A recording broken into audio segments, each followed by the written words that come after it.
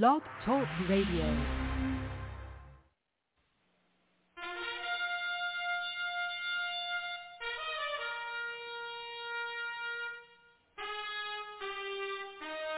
After the death of Solomon, God divided the kingdom of Israel into two houses. There were 10 tribes in the northern kingdom known as the lost tribes of Israel.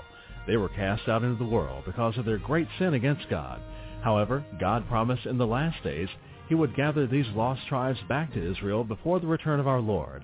Unknowingly, some of the churches made up of these lost tribes, known as the house of Ephraim. God is now calling them to prepare to come back home to the land he gave our fathers. The call to prepare has been sounded.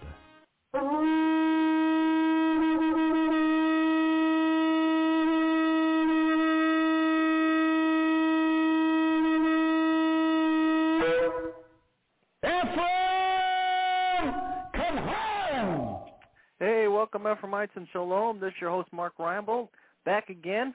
And this is the House of Ephraim show. Do have with us from Mount Carmel, Illinois, Prophet Tom Deckard. But first, a word from our announcers.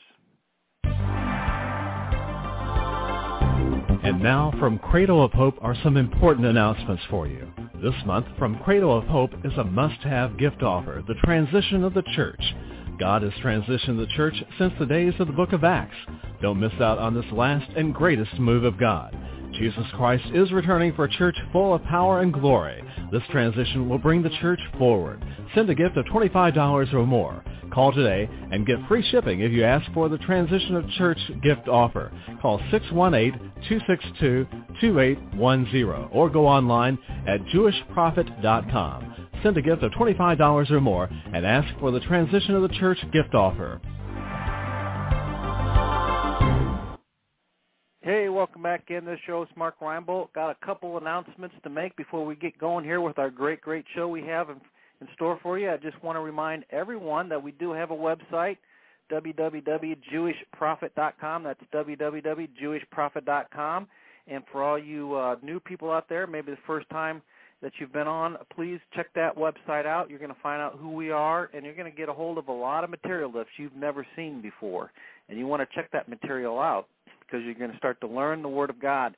And I'm telling you what a great opportunity that is. We also have a quarterly coming up here, and you can get more information about that by clicking on the itinerary button on the front page there in the upper left-hand corner and find out what the quarterly and where it's going to be. It's going to be over in Fairfield, Illinois, out what we call lovingly the Corn Patch.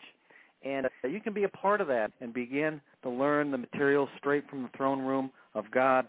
And I'm telling you what, that is a great opportunity, folks. So grab a hold of this and begin to prepare and to plan and get yourself down here and find out for yourself what's going on. And you can become part of this last day move of God, the House of Ephraim. And again, you can get all that information out at the website, www.jewishprophet.com. We also have fellowships available online. So, if you're out there and you don't have a local fellowship or you want to begin to learn about the material and begin to plug in with the material, not only do we have this blog every day, but we also have fellowships available online. That's via ustream.tv, and we have one on Friday night. I teach one myself Friday night.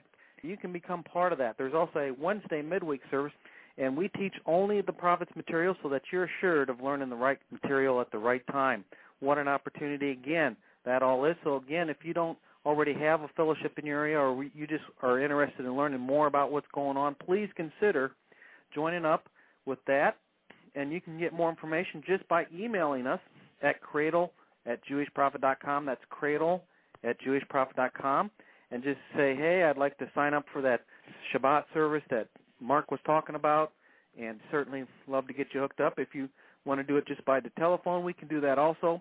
And you can give the office a call, 618-262-2810, and find out more about that also. Like I said earlier, we do have with us from Mount Carmel, Illinois, Prophet Tom Deckard. Now, I'm going to name this Learning to Live in the Miraculous. And the reason that God is really being tough with me right now, about this, and it's hard for me because I've lived most of the 30 years that I've served the Lord God in the miraculous.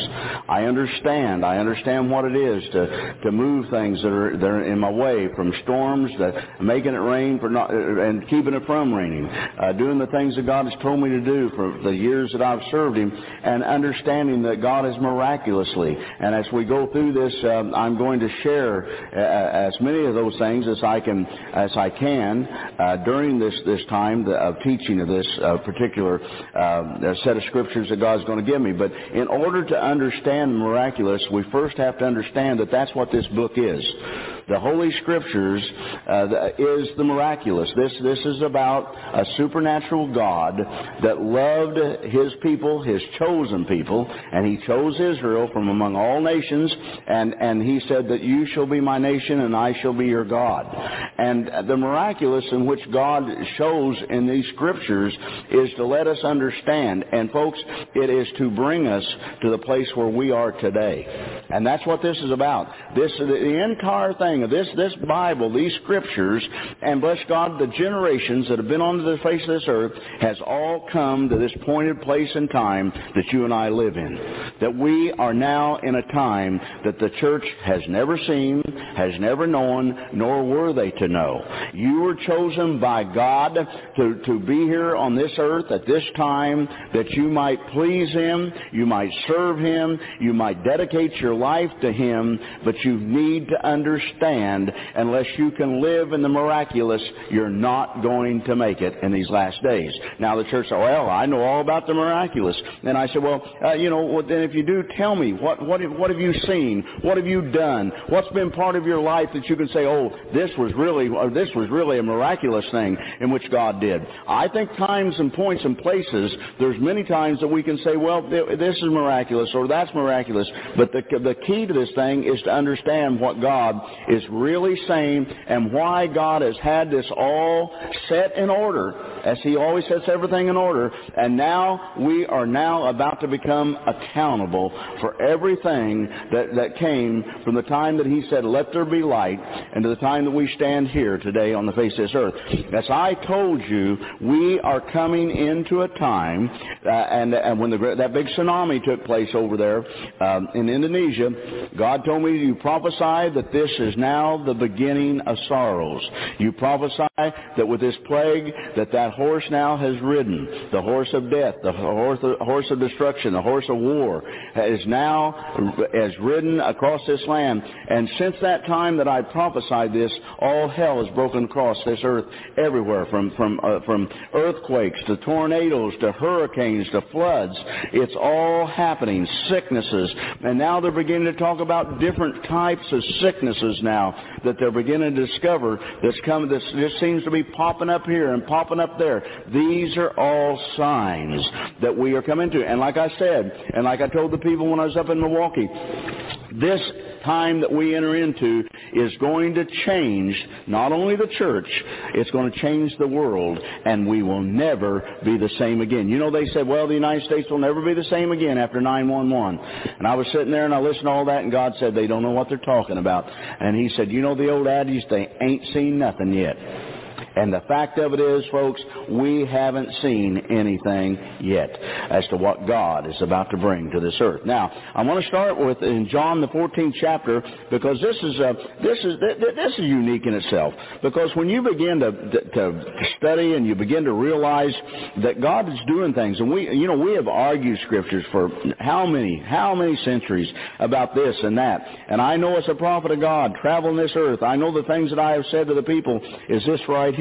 In the 12th verse, 14th chapter of John, it simply says, verily, verily, I say unto you, he that believeth on me, the works that I do shall he do also, and greater works than these shall he do, because I go unto my Father.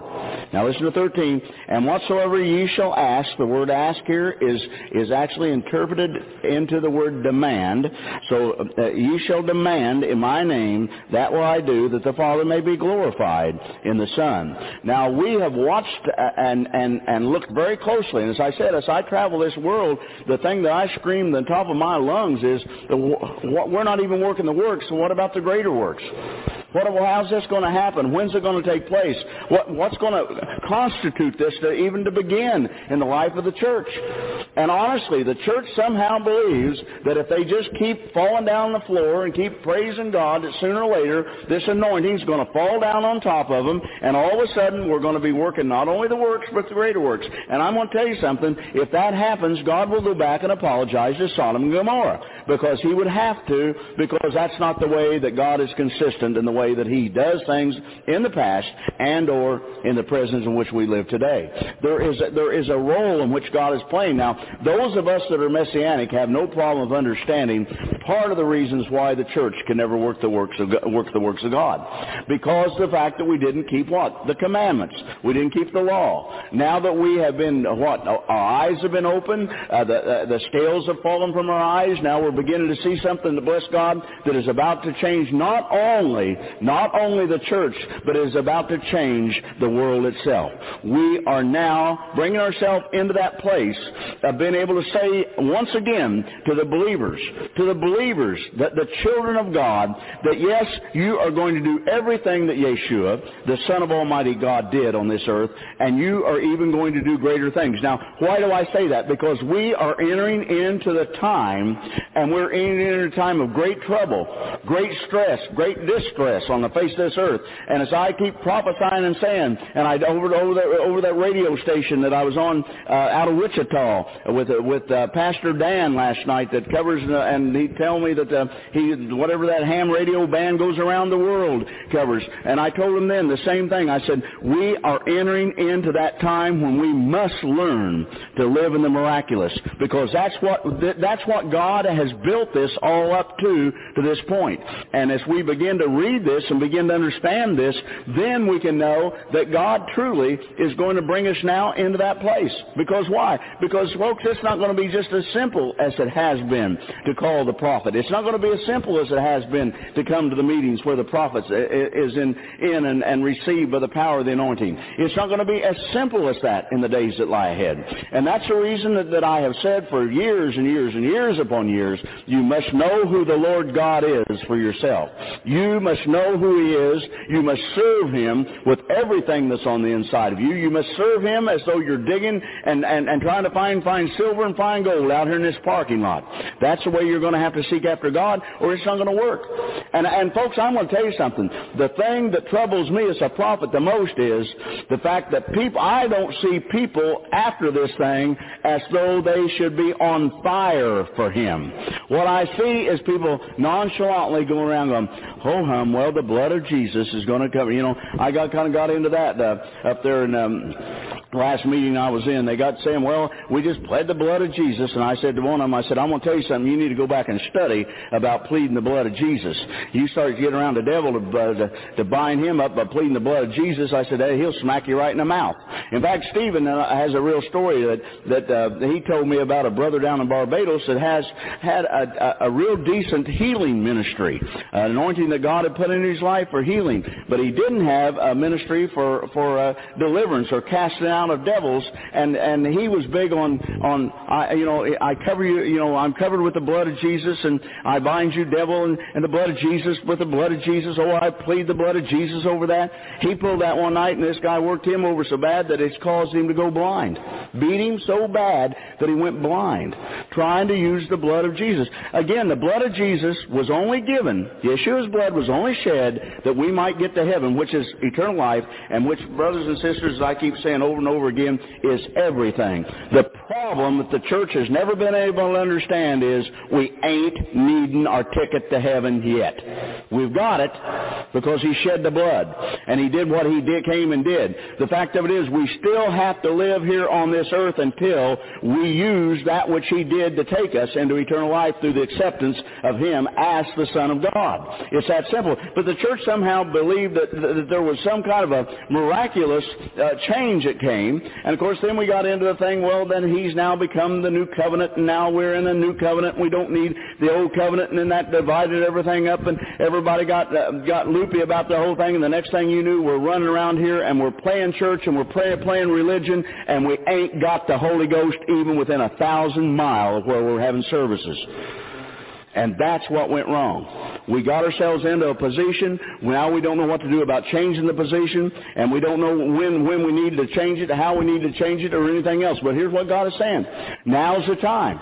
Now's the time. God said, tell the people to seek me. Just seek me with all they have. Seek me through fasting and through prayer with all that's within their beings. Why? Because it's going to be the difference between living, and it's going to be the difference between dying. Now, let's go to the book of Revelation, and in the 13th chapter, and we're going to touch here, and we're not going to go into any great depths into this because I got too much material that I'm going to have to cover, but I want you to get in the 13th chapter, and we're going to read down through here. Come here. Where am I at? Here we go.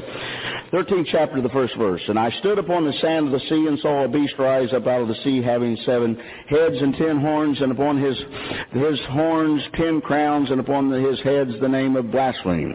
And I don't think there's a problem with getting into, I think everybody should at least study enough to know who we assume or presume that we're talking about here.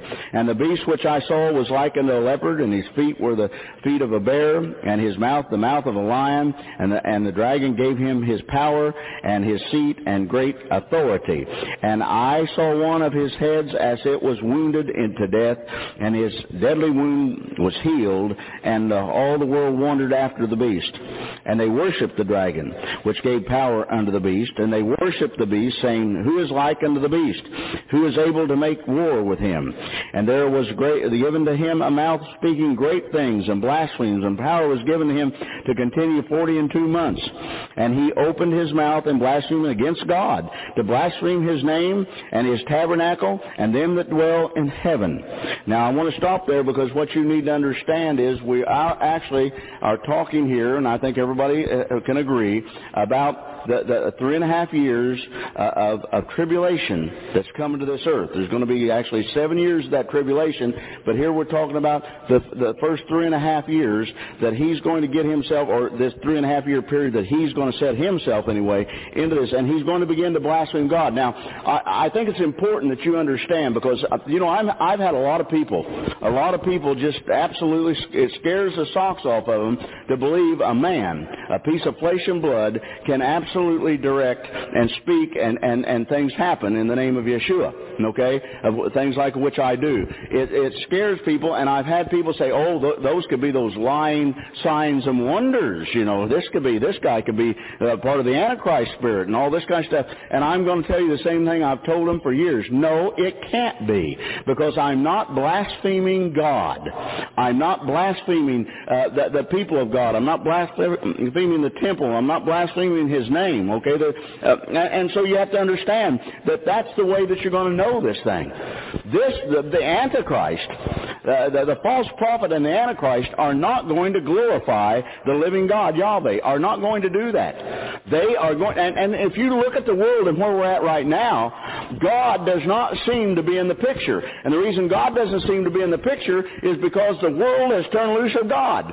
And now we've brought ourselves to such a dimension, as I did that piece of prophetic ministry that I did years ago about building the Tower of Babel being rebuilt because of the computer age.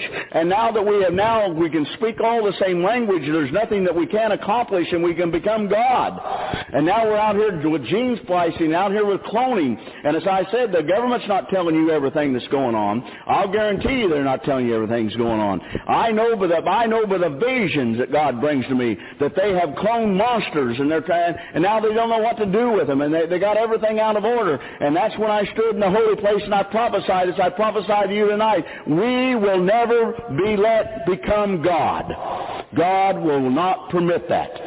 We have now walked into an era, we have now walked into one of the most dangerous places for mankind that mankind has ever treaded upon, other than when mankind first built the Tower of Babel. And now we have rebuilt that tower, and now we walk into that place, and God is not going to permit us to become God. That's not going to happen. And I think I mentioned here not long ago, 2 or 3 services back, where we're now seeing, and it came on TV, how you could have a designer baby now. And you could decide before that baby is born what sex that baby's going to be, what color of hair it's going to have, what color of eyes it's going to have, whether it's going to be athletic or non-athletic, going to be smart. You can do all this now. All you got to do is just designer babies. Now, I'm here to tell you, that may sound like an answer for mankind, but there is only one Creator, and He is the Lord God Yahweh. And He is not going to set back, and He's not going to let us become that. But are we not told that that's what we've become? Absolutely. We have become our own God. We've become the God of this world. And we're standing back. Okay, 7th verse says, and it was given unto Him to make war with the saints and to overcome them. And if you don't have that underlined in your Bible, you need to underline them. We are going to be overcome. And see, the church said, oh, no, we're not. Well, of course, the church thinks they're going to fly away. Now, we're going to have to touch that for a minute. The church doesn't believe that they'll even be around when this goes on. Now, why did the church teach a pre-tribulation rapture? Well, it's very, very simple, actually. The reason the church taught that for all these years is because they couldn't tell the people what to do if they weren't going to be raptured with all this going on. So it was easier to say, oh, we're going to fly away and to sing the songs and run up and down the aisles and fall on the floor and just get happy and cry and all this because we're going to fly away, sweet Jesus, we're going to fly away. And I've said for years, unpack your flying away duds because you ain't going nowhere. You're going to be right here unless you die or God takes you off this earth. There is not going to be a rapture during that 7-year tribulation period. That's not going to happen. We're going to go through this thing. We're going to go through it together, and we're going to understand. But we are going to be overcome. Isn't that exactly what he says here? He says, now who's he going to make war with? The saints. Who are the saints? The children of God. He's going to make war with the children, and He's going to overcome them, and powers give Him over all kindreds and tongues and nations. He's going to have power over everything and everybody. He's going to have that power. Now listen, and all that dwell upon the earth shall worship Him, whose names are not written in the book of life of the Lamb, slain from the foundation of the world. Now who is that? That's the children of God. All right? Now the rest of them are going to worship Him. Now here is where, as a prophet, that I'm troubled. All right? I'm troubled. In my spirit, I'm troubled. If the church believes that they're going to fly away, and there's going to be a pre-trib rapture, and they're not going to have to worry about all this, and there's not going to be, and it happens, then what are they going to do? Now, if you're not trained, let's put it this way, if the military general of some sort came in the door and they pointed at each of us here tonight in this room and said, all right, tomorrow I want you to be at such and such place, we're going to give you a gun, we're going to put you over in Iraq, and you're going to war. What would we say? Well, we're not trained.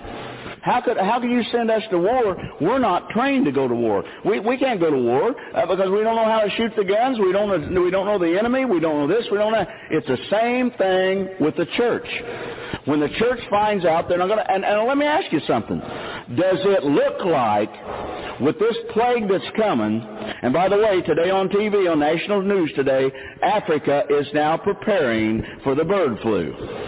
Now, why do you suppose they're preparing for the bird flu when it's all the way over there in Asia? So we're told. What do you think they're preparing for it? Because those flyways are bringing those ducks and those geese down into their area, and it's going to happen. All right. Now, if this isn't close enough to a time, why would those people that are going to think that they're going to go through the tribulation period think they're going to have to go through this? This is going to be the most devastating plague that has ever come to this world. Bar nothing, it's coming.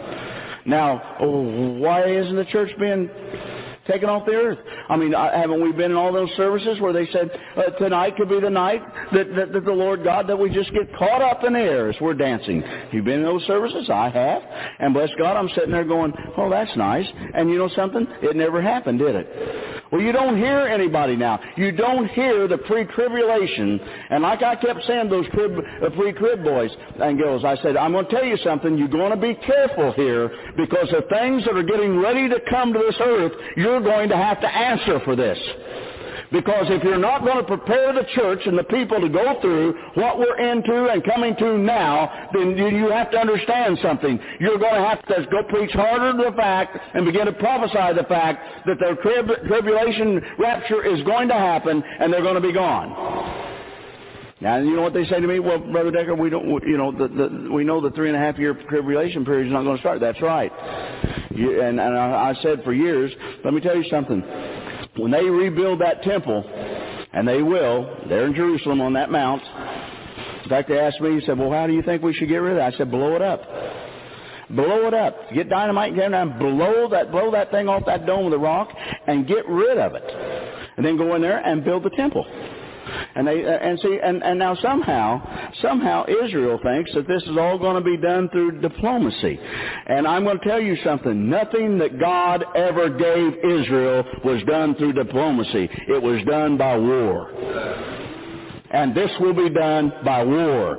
And that's the way God has always settled whatever that He's done with Israel. He said, you go, you take it. You remember, and you see, the parallelization of this thing is so deep and it's so stunning that we stand in this hour and the time when there will be the prophet will go back to Israel, and they will come to the prophet, just as they did with Samuel, and say, look, when should we attack? Pray to God and ask God how this thing's going to come out, and if there's anything that we should do. Folks, Israel is going to return right back to where Israel was at with all of that. The prophet's going to begin to tell Israel, yes, you do, no, you don't. This is going to happen. You do that. This is going to happen and take place. Now we are entering into that time.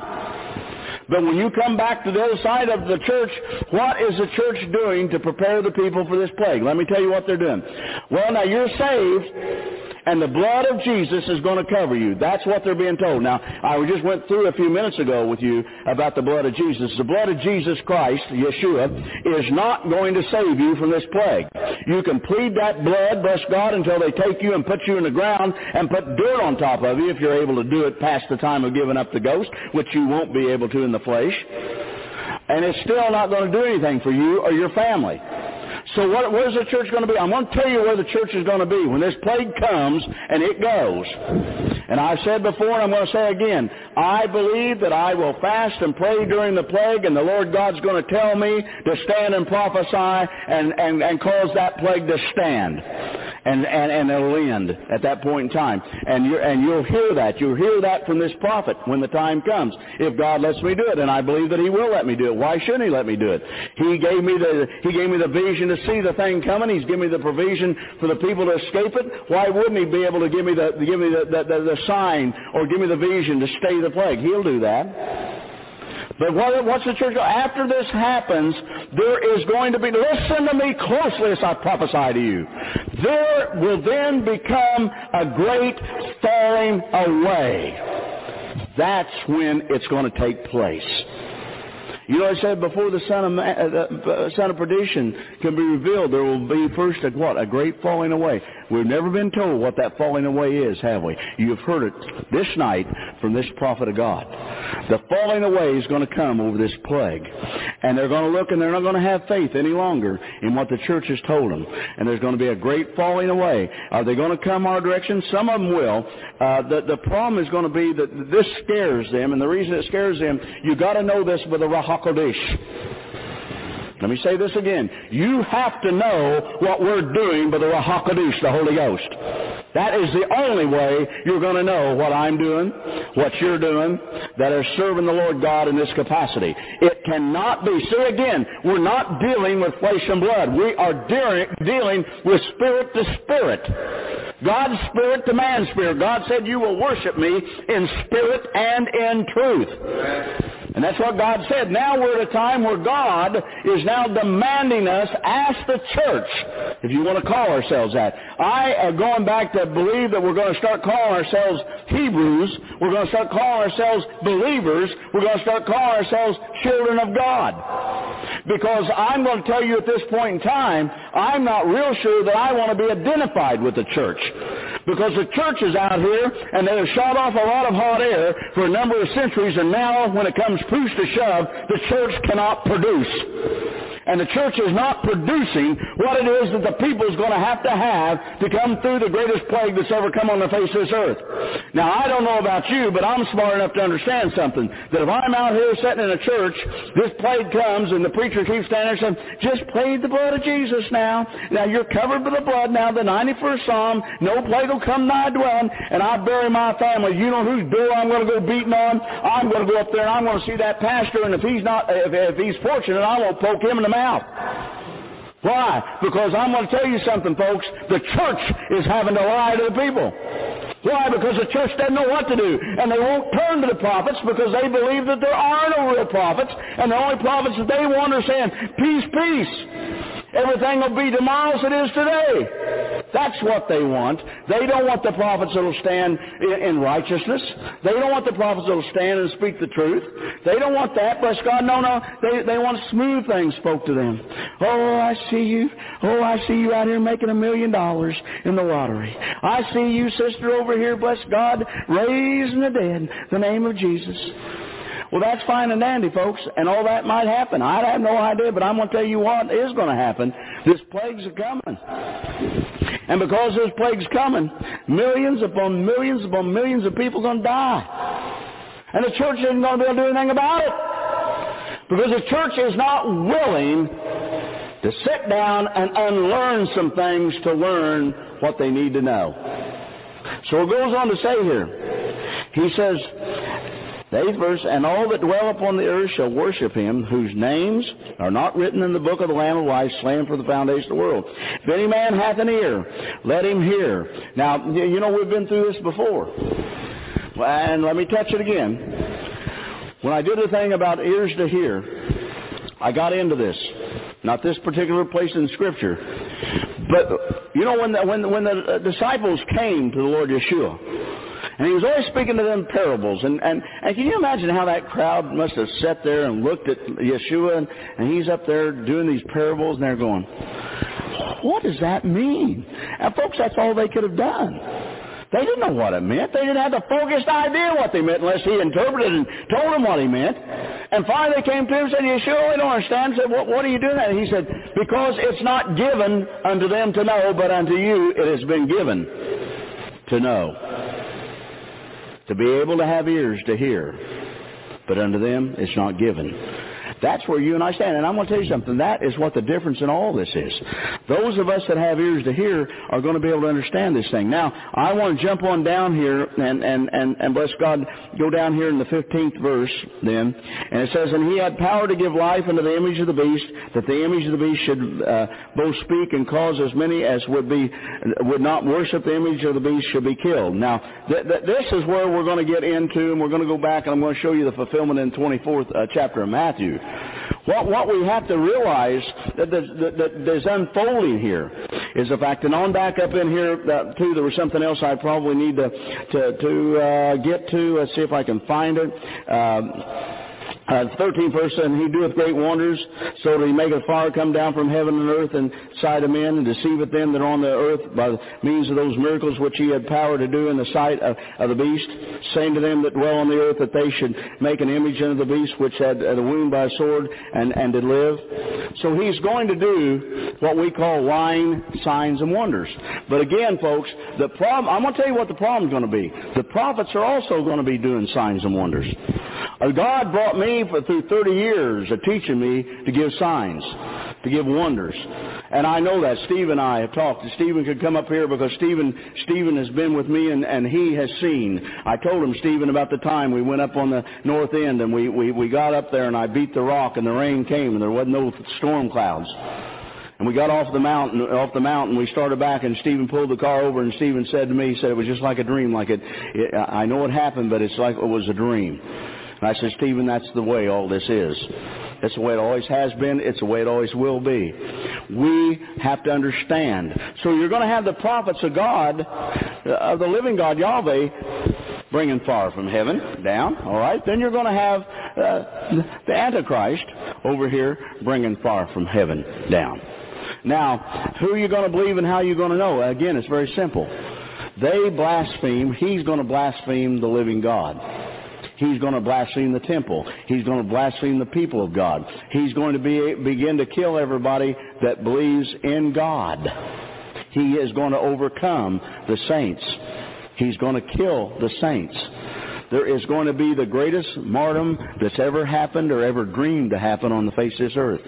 But I'm going to tell you something. Rejoice for the day that we live in. We live in a time of absolute great expectations of our God. And God's going to fulfill that. Now, when you get down here, you'll see that he says down here that give life and should not speak to, let me get 15 again. And he that power to give life unto the image of the beast, that the image of the beast should both speak and cause that as many that would not worship the image of the beast should be killed. 16. And he causeth all, both small and great, rich, poor, free and bond, to receive a mark in their right hand and in the 6. Now, we're not going to get into numerology, and I don't want you probably didn't even need to read that last, because I want you to focus in and understand that the Antichrist being set up by the false prophet, and he's going to come, and he's now going to get himself in a position that he's going to cause everybody to worship him. If you don't worship him, you're going to die, okay? Then there will be laws that will be passed at that point in time by his organization that will say just that. You either bow down and worship me. But now, didn't Daniel get into somewhat the same thing? Of course he did. That every time they heard all this music, they were to bow down to, and they refused to bow down, didn't they? Now let's talk for a moment about the miraculous. Was Daniel a man of miracles? Yes, he was a man of miracles. Shadrach, Meshach, and Abednego were people of miracles. And when those three boys said, it would be better for us, O king, that you throw us in that fiery furnace than for us to do what? To bow down to somebody other than Yahweh. Now, how did they know that they were going to survive that? Had they read the book? No, they wrote that portion of the book. They had no more idea of that than you and I sitting here tonight, that they just figured they were going to die. You know that's what they figured.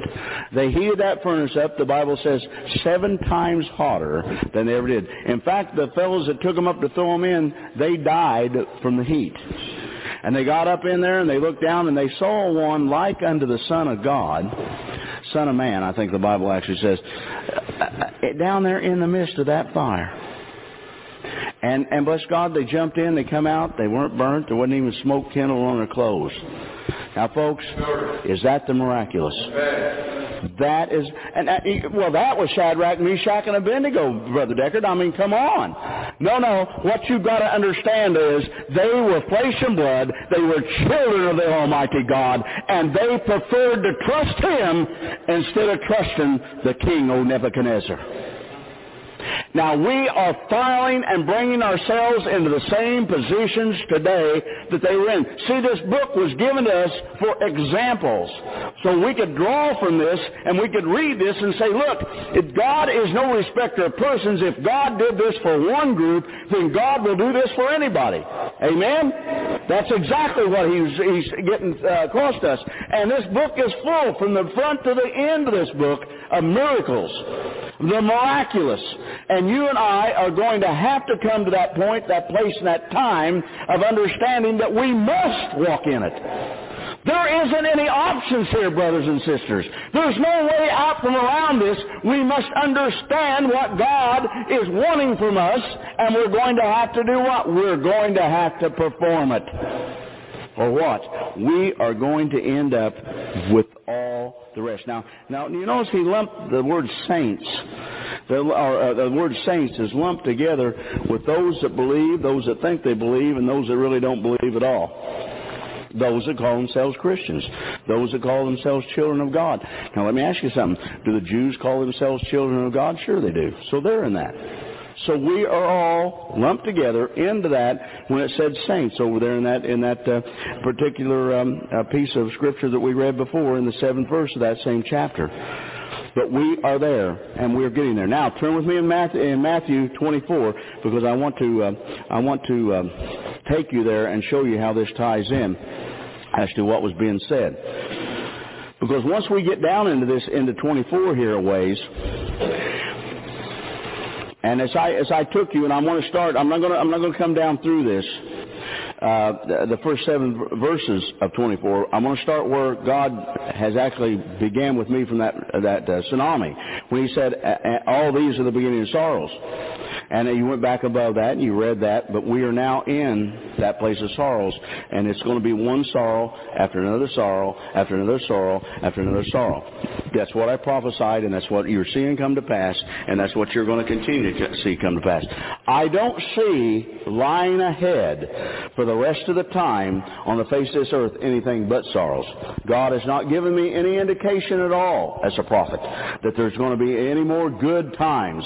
Times like we had in the 50s, Sam, the 60s, all right? Times when things seemed to be carefree, and bless God, it seemed that everything was okay, and everybody was good, kind-hearted people trying to just to be most of the place. Oh, a few bad eggs in every bunch, but bless God, for the most part, everything was okay. But look what we've got today in 2005, coming 2006. And boy, you can't trust the neighbor, you can't trust the people down the street, you can't trust people in your own family anymore, can you? What's happened? The Bible says right here, and we're going to read it in just a minute. And now listen, and the 9th verse, "Then shall they deliver you up to be afflicted, and shall kill you, and ye shall be hated of all nations for my name's sake.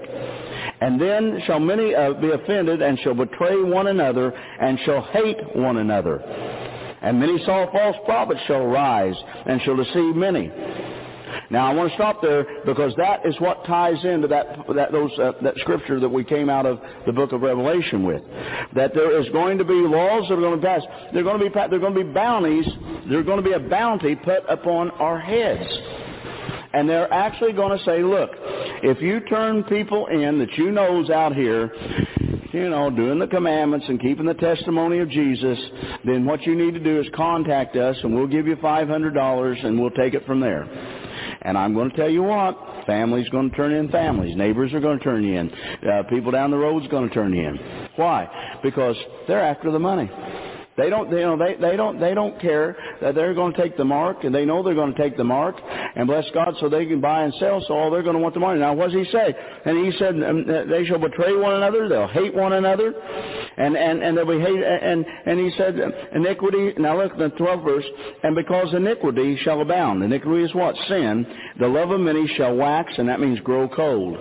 And that's what we are going to see during that time.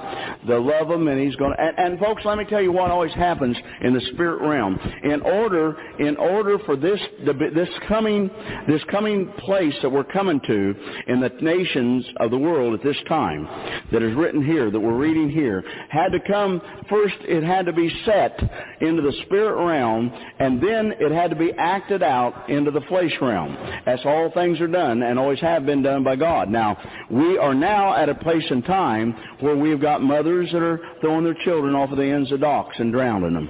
Just like we saw here just a few weeks ago on national TV. Mothers that are killing their children. We got fathers that are killing the whole family. We got one thing after another, after another, after another, after another, after another, after another. There's no love anymore. Bless God, I'm going to tell you, people don't get married to stay married. People just get married to have sex and bless God, and to do whatever they do. And if it doesn't work out, you just get divorced. I mean, that's just bang. It's over. You just quit. There's no love anymore. Why? Because God has taken, when God took peace off this earth, back in whatever the year that was that I prophesied it, I don't remember now, I think it was 94, 96, somewhere in there. When God said, "I've now taken the peace off this earth," that began this whole correlation, if you will, with the scriptures beginning to rotate, to begin to do what's being done now. Because now, but with peace gone, there can't be any love. And then there isn't any love. People don't have love. People don't have peace. People are upset about this or upset about that. And I'm going to tell you something, and I've told my own family the same thing. Until you find the peace of the Lord Yeshua and get that peace inside of you and know that you know that you know that you know it doesn't make a bit of difference whether you live or you die, you belong to Him, you'll make it. And if you can't get that, you're not going to make it. You're not going to make it. Why? Because we have to know who we are in Him. We're going to have to know, folks. Now, so what we have here is that he goes on to say this, and of course then he goes on to say, but he that shall endure unto the end, the same shall be saved. Now why would he say that those that endure unto the end? Now, folks, you're either going to take the mark, and we didn't get to that, and I'm just going to, we'll just talk about that. I know that anybody that's educated at all in the Scriptures knows that when that mark of the beast comes, if you take that mark, you are going to burn in hell for eternity. And it doesn't make any difference if you've been to the first church of the righteous all your life, you take the mark, you're going to die eternally. It's over. That again sets us apart from any other generation that's ever been on the face of this earth. That's what's dangerous about these times. And the danger part of it is that people don't seem to want to sit down and try to understand it. Why? Because listen to me. Because the preachers have got them brainwashed into the fact that they are going to not be here. Don't worry about it, so don't face it. And God help those preachers. Because the thing that Yeshua said up there in that 4th verse, take heed that no man deceive you. And they have sadly been deceived. I got a phone call this week from a brother, and the brother said to me, he said, well, I think I found another brother that's an apostle, and he said, you may want to check out his website and everything, and I said, well, I would, and he gave me and I read down through there and said something about the rapture, and he called me the next day and about him believing in the rapture, and the next day he called me and he said, what do you think about that? And I said, I'll tell you right now. I said, there aren't any true apostles or true prophets that ever believed the rapture. Did you ever believe that, Sam? Did you ever believe that? Never did you? I mean, I was sat in church where I was trying to believe it. I mean, dear God in heaven, that sounded like a good deal to me. My old spirit say, no, that's not going to happen. No, don't you get tied up in that now. No, don't let that happen to you. But the fact of the matter is, we didn't swallow it hook, line, and sinker, did we? As we grew by the Ruach HaKodesh, by the word of Yeshua Himself, then we began to put all these pieces together, and we began to sit there and shake our heads and go, and there's no way that's going to happen. And then the preacher just kept saying, oh, you're a false prophet, and you're this, and you're that, and you're a gloomer, doomer, get out of here. But the fact of it is, it's not going to happen. But that's where the dangers are at. And if they take that mark, they're going to be in trouble. But he says if you endure to the end, you're going to be saved. And this gospel of the kingdom shall be preached in all the world for a witness unto all nations, and then shall the end come. Then it's going to come. And it goes on down in, and you need to go down into what? Let me go to the 18th verse. You let him, no, I don't need to go to the 18th verse. Where am I trying to go to? 22nd verse. And it says 20 verse. I'll get it in a minute. Let's go to 20. But pray ye that your flight be not in winter, neither on the Sabbath day. Now, why would that be in there? Why would Yeshua Jesus... Now, we believe that He didn't keep any of the law. Okay, we believe that. By the way, when you go home tonight, be sure to read John, the 7th chapter, and begin to read about the great Feast of Tabernacles in which Jesus and Yeshua, being Jesus, and the disciples kept. Be sure to read. Now, if He didn't believe in all this, why would He be worried about any of us having to do what on the Sabbath day? Why would He say that? Well, you know why He said that, because bless God, that's what He meant. And He says, for then shall be great tribulation, such as not since the beginning of the world, to this time, nor ever will be. And except those days should be shortened. There should no flesh be saved, but for the elect's sake, those days shall be shortened. Now, the elect's sake are the people that are going to believe in both the keeping of the commandments and the witness of Yeshua Himself. That's the very elect.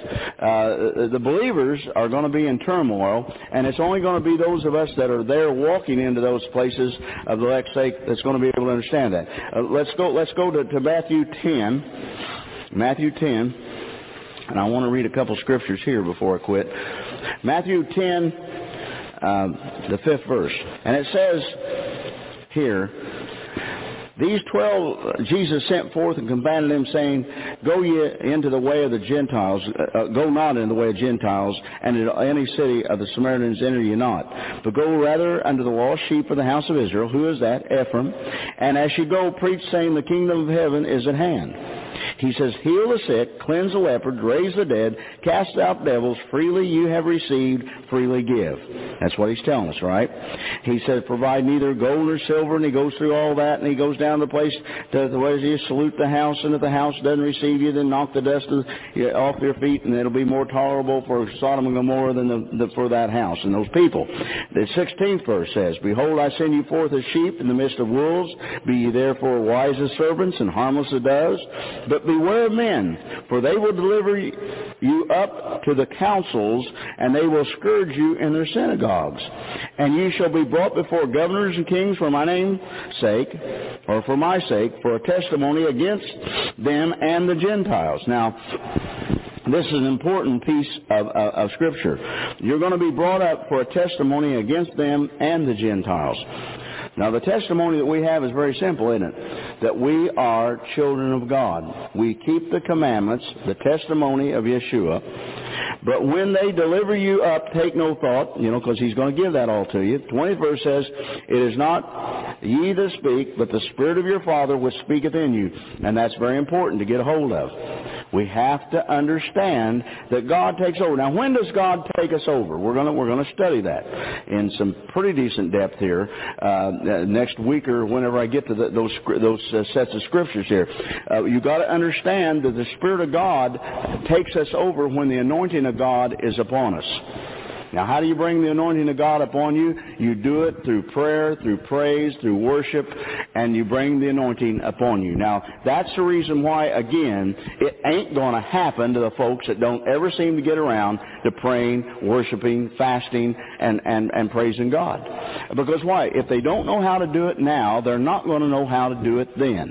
And, I said something, and somebody said something to me in the meeting I was in a couple of weeks back, and they said to me, well, Brother Deckard, maybe you should do a seminar on fasting and prayer. Maybe you need to do that. Now, I looked at him, I said, I'm going to tell you something, brother. I need to do a lot of seminars, not just about fasting and prayer. I need to do a lot of seminars to teach the people exactly what type of fasting and prayer it's going to take to come through these things. The miraculous, of which we're beginning to teach you here tonight, to begin to get you to understand we are going to live in the miraculous. To live there, you're going to have to understand how to get there. It just doesn't happen because you're standing out there on a street corner and on your toes looking around saying, well, now, Jesus, now just go ahead and save me now. Here comes a building falling down on me. No, it doesn't happen that way. You have to be prepared, and you've got to be ready. It's like I said about going to war. You've got to know who the enemy is. You've got to understand what their tactics are. Now that was another thing I told the guy. What the church really needs and what the believers, the Messianic believers today need to have a good course in spiritual warfare. To understand what this thing is all about, you've got to understand how to win. Bless God, it isn't a matter of coming out even. It isn't a fact of just escaping. We're talking about cutting the devil's head off, standing on his chest, and bless God, and pronouncing the name of the Lord God as the victor. And that's what this is about. Now, as this goes on down through here, he goes on to say some things here. The sparrows, and he talks about in the 29th verse, he said, you're more important than they are. The 31st verse says, fear ye not, therefore ye are of more value than many sparrows. Moreover, therefore shall confess me before men, him will I confess before my Father which is in heaven. But whosoever shall deny me before men, him will I also deny before my Father which is in heaven. Think not that I am come to send peace on earth. I came not to send peace, but a sword. And that's important to understand. He came to bring a sword. He came, and listen, he goes on down through here. I am come to set a man at variance against his father. Now listen now, does that sound like the love of Jesus the church preaches? and the daughter against the mother, and the daughter-in-law against the mother-in-law, and a man's foes shall be they of his own household. His man's enemy is going to be his own children, right in his own household. Now listen, he that loveth father and mother more than me is not worthy of me, and he that loveth son and daughter more than me is not worthy of me, and he that taketh not his cross and follow after me is not worthy of me. He that findeth his life shall lose it, and he that loseth his life for my sake shall find it. Now that all sounds crazy, doesn't it? But you've got to understand something. That's exactly the way in which God does things. Now, he that receiveth you receiveth me, and he that receiveth me receiveth him that sent me. He that receiveth a prophet in the name of a prophet shall receive a prophet's reward. And he that receiveth a righteous man in the name of a righteous man shall receive a righteous man's reward. And whosoever shall give to drink to one of the little ones a cup of cold water only in the name of a disciple, verily I say unto you, he shall in no wise lose his reward. So the fact of it is that we're going to be wise. We're going to walk in the things that God tells us to walk in, and we got to understand that we're coming into a time, again, the time in which he talked, the church has never realized how we're going to have the daughter against the mother, the son against the father. Those things we have never come down to understand, and that's really what is taking place right now. The battle lines are, and I know Donna remembers very well that the day that I stood in the holy place and I prophesied and I told the people, I said, there is now becoming, I'm talking folks back in 92, I said, folks, there's now coming a great attack against the families, and it's going to end up being right here. Right here in where I read to you in 24 of Matthew, right here in these set of scriptures. And I said, we have to intercede as we've never interceded before for our families, because it's going to happen, because the powers of darkness are moving in and begin to do the things within the homes. And what happened? Just exactly that. Let's look at Matthew 19, and then I plan on stopping there for this session. 19:23. Then Jesus said unto his disciples, verily I say unto you, that a rich man shall hardly enter into the kingdom of heaven. Must be tough for rich folks. Are we the richest people on the face of this earth? You bet we are. America is that. And again I say unto you, it is easier for a camel to go through the eye of a needle than for a rich man to enter into the kingdom of God.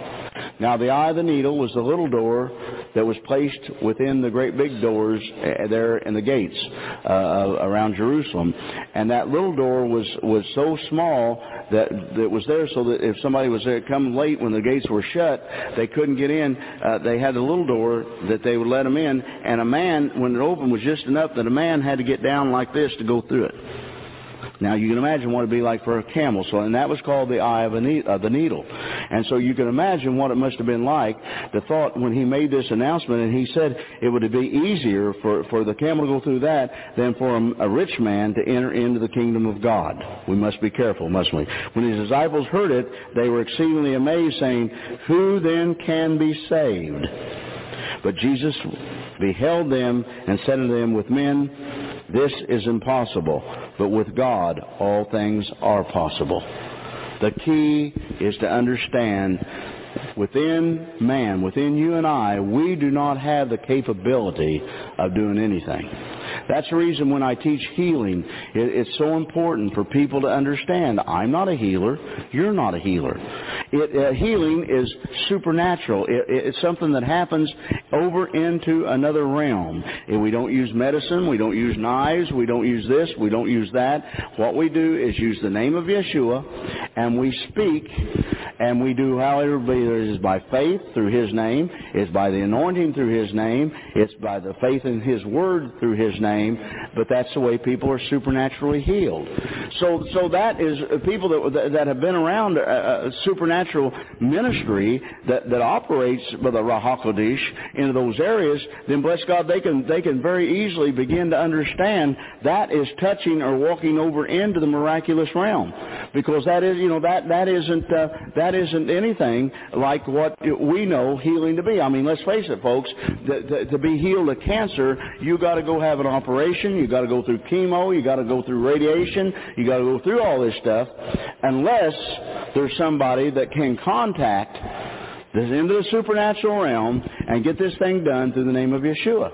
And then all of a sudden what? No knives, no radiation, no chemo, and all of a sudden it disappears and you're whole. And you're going, how did that happen? Well, see, that happened because with God, all things are possible. Now with man, it's not possible. And that's the reason we've got to teach the church. We've got to teach the believers that they're going to have to move over into the miraculous and learn to believe God, because that's all we're going to have. We're not going to be afforded the opportunity to go down through this thing saying, well, one day I believe God, and well, I don't know it's going to work, and I think it'll work, but maybe it won't work, and maybe it's not going to work. That's not going to get it.